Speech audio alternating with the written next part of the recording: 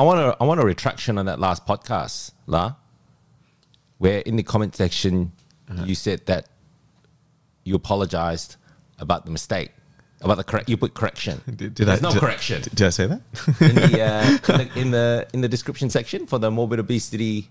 Oh, correction about cardiac output. Oh, I'm going to take that out. Not to say correction, just maybe put note. Note. There we go. Note. Miller's chapter 20. See next episode. Hi everyone. It's time for another episode of Anesthesia Coffee Break. I'm Lahiru. And I'm Stan. And today we're going to talk about the mechanisms that facilitate oxygen and carbon dioxide exchange in the placenta.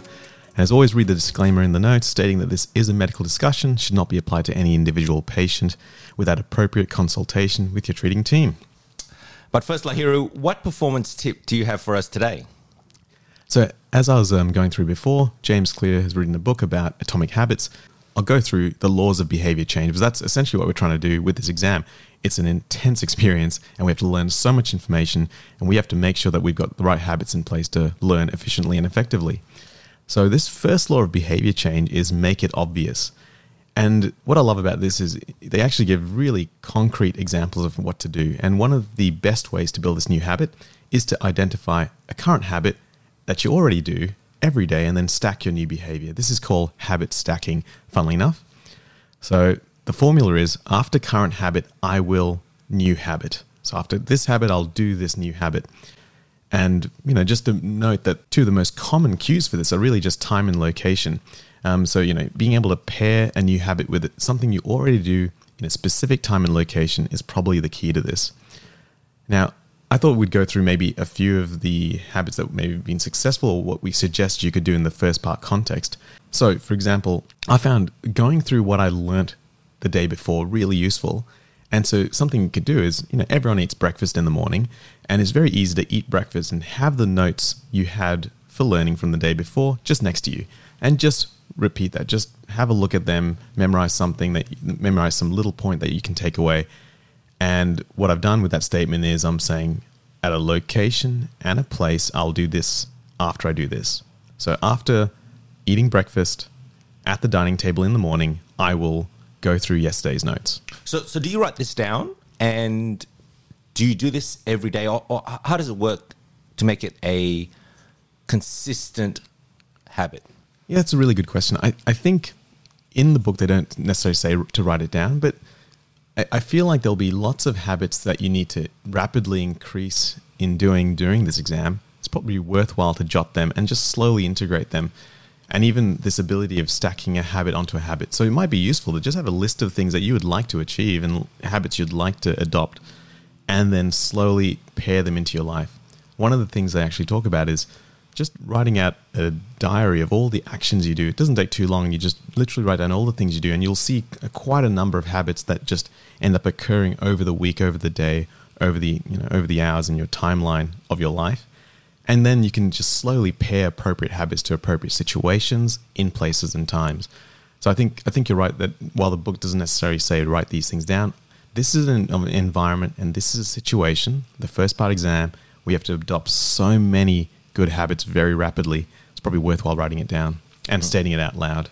So give us an example from the audience of something that you've done in the past or even recently where you've adopted this strategy and how it sort of changed the way that you approach the things that you do. That's a good one. So one of the things I did do, which has really been effective, is every time I have a shower, I'll floss my teeth. Okay. Yeah. Is that weird? No, that's important. That's important to floss your teeth. So this might sound a little bit silly and frivolous to the audience, but this was a really good example because it's been super effective. My mum was actually a dentist and she's always been telling me, you've got to floss your teeth. And so it's something I used to do, but it's not something I've always done absolutely religiously. There's periods of time I've done it really effectively. And I thought, you know what, I really want to get this habit. I think dental hygiene is important. I think health is important. Yep. And so what I did was every time I have a shower, so once a day I'll have a shower, I will just floss in the shower. There you go. And so I'm sure my dentist will be really happy. Sam, if you're listening, I floss every day. There you go. And that's been something it's something that you've incorporated now into your daily routine and it's become a part of your daily routine now. Absolutely. And just to think the the reason why that was so easy to do is that, I enjoy having a shower. A nice hot shower is a really enjoyable thing to do. And flossing lets me enjoy that a little bit longer. Obviously, I'm not having 10-minute showers. But yes, this was a very successful creation of a habit. And I think it's important as well, where you described for our trainees how they can incorporate an example in terms of how you gave the example of how you were reviewing your notes and after breakfast on the dining table. And one of the things that I think is also important is to be flexible with the habits that you create, because with our jobs, it's so variable, isn't it? So, there will be times sometimes where you won't be able to have breakfast on your dining table the day after. And I think it's important to know that you can create these habits or create these statements even the day before about something that you're going to do the day after.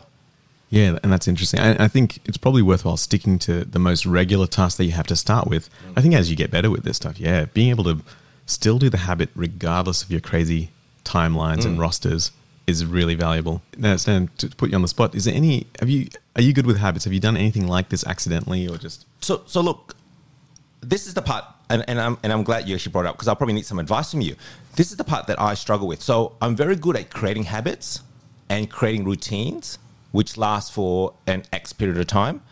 But what I struggle with is that when that routine gets broken, to get back into it. Because what I find is that when I have that break in routine, I find that I just totally lose it. Yeah. And what do you think some of the... So an example is running. I was about to say that, yeah. We used to run together. We used to. What happened? And in fact, what happened was that we did that really massive run, was it 10, 15K run?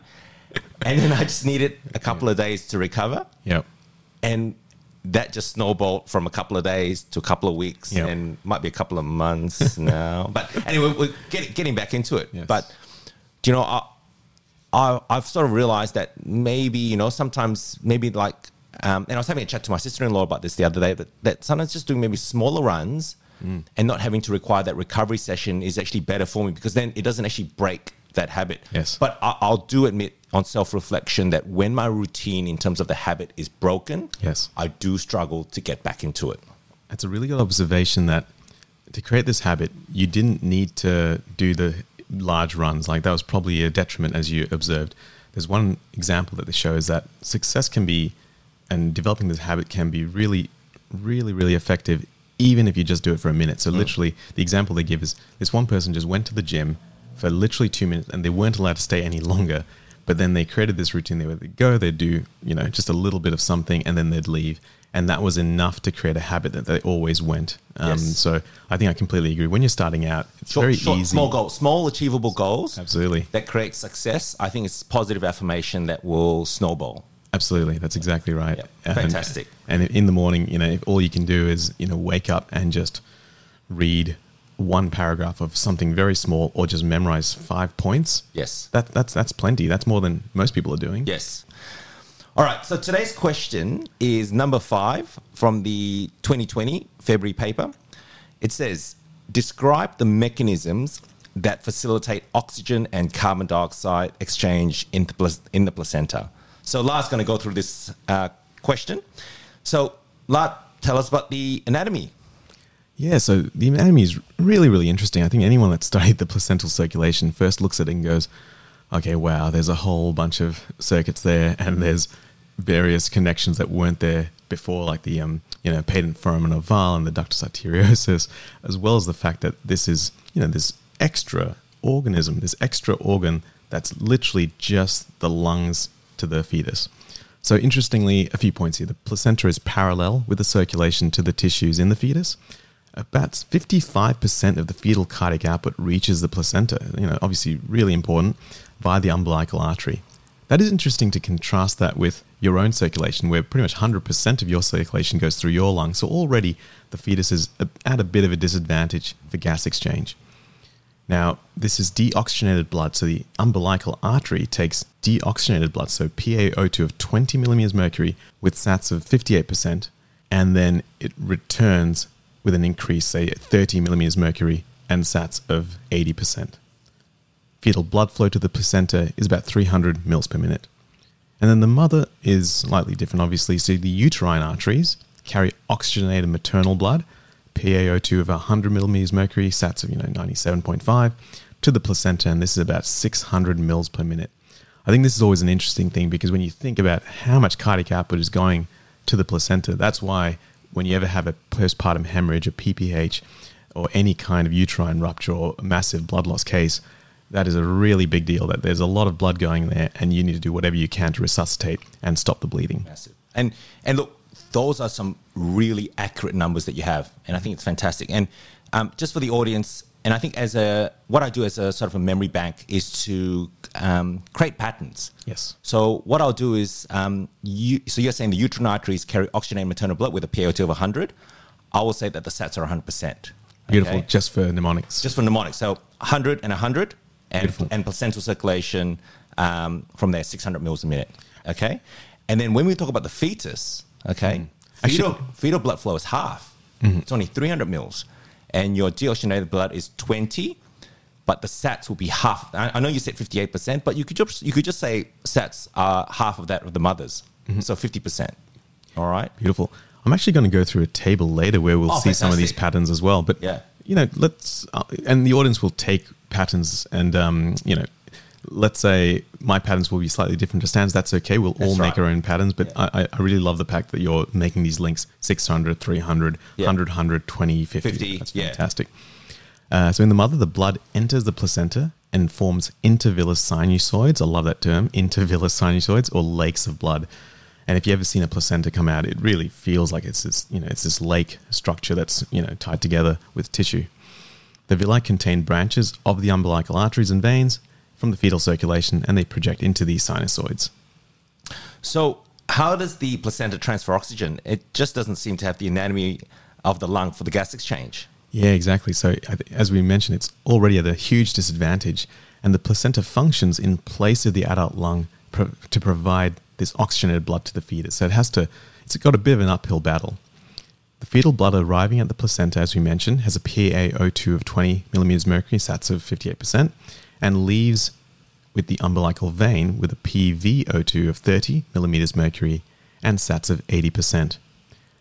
Exchange is from maternal blood via this blood-brain barrier across thick cellular layers of villi. So, this layer is 3.5 micrometers, and it's so much thicker than the alveolar blood gas barrier, which is about 0.5 micrometers. So 7 times thicker. 7 times thicker, yeah. And that's huge. This is a significant difference. The surface area for transfer also significantly less than the placenta, 3 to 4 square meters versus 50 to 100 square meters. Again, that's a huge difference, 25-fold, up to 25-fold difference from the adult lung.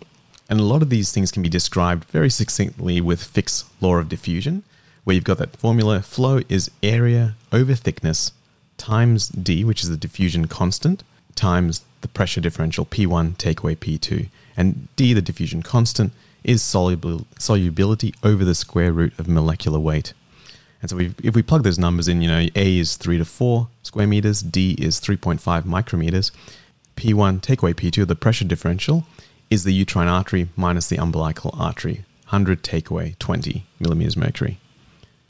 And so, despite the placenta being less efficient at gas exchange, there's a lot of factors that aid oxygenation of the fetus. And that's where, we talk about what these differences are. So, essentially to highlight these points in order, you have HbF, or fetal hemoglobin.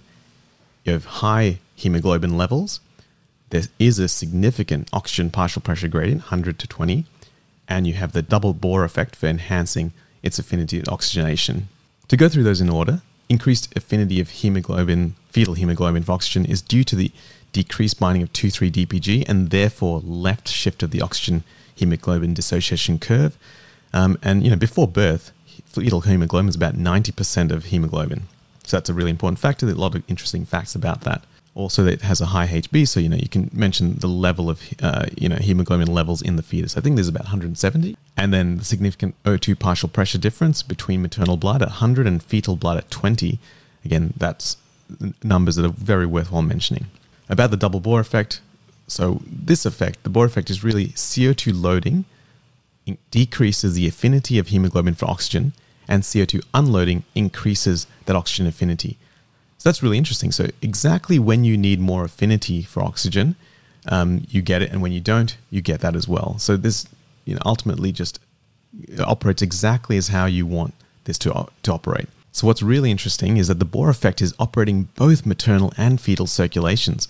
So for example, fetal hemoglobin, as it's going towards the placenta, it loses CO2, but it's trying to offload CO2 so that the maternal circulation can get rid of it, and therefore increases its affinity of oxygen. So then, that fetal hemoglobin is taking on more oxygen. So that means the curve moves to the left. So that's great.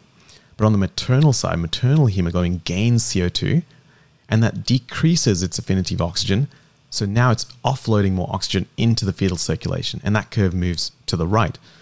And then this net effect is that you've got these fetal and maternal hemoglobin curves, oxygen hemoglobin dissociation curves, moving even further apart than if it was just one system. So now there's an increased gradient for oxygen diffusion and enhanced transfer of oxygen from mother to fetus.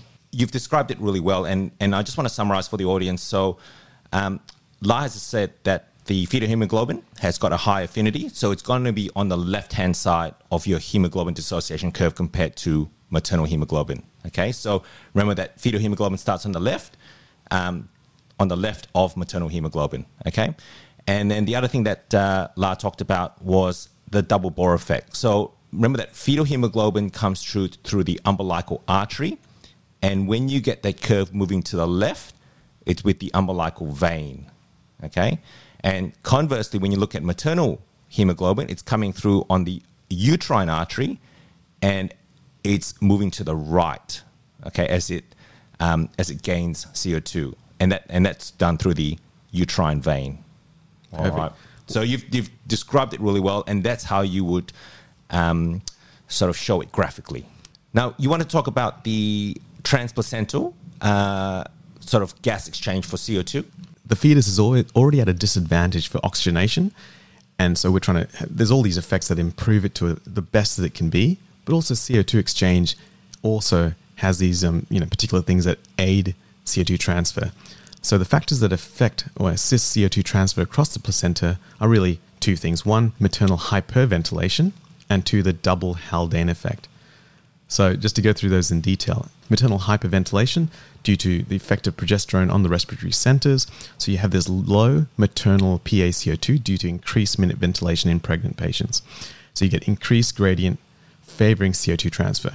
Now the fetal umbilical artery has a PaCO2 of about 50, whereas the maternal uterine artery has a PaCO2 of about 32 millimeters mercury. And this is less than the normal value of about 40. So you've got an increased gradient. This really assists in transfer. And you can, again, talk about Fick's law of diffusion and that equation again. And then second of all, the double Haldane effect. So the Haldane effect is all about deoxygenated blood carrying more CO2 than oxygenated blood due to, one, the increased ability of deoxyhemoglobin to form carbamino compounds. That's about 70% of the effect. And then the increased buffering ability of this deoxyhemoglobin and its ability to mop up H+, these protons, formed in the production of bicarbonate. And that's about 30% of the effect. So that's the double Haldane effect. So really, the Haldane effect facilitates, again, the transfer of CO2 from fetus to mother. As the maternal blood releases oxygen, it's able to carry more CO2. And as the fetal blood uptakes oxygen, it releases CO2. That is the double Haldane effect. So that was a fantastic summary. Now, I think if you were to draw it graphically, there is a very good diagram in Power and Cam.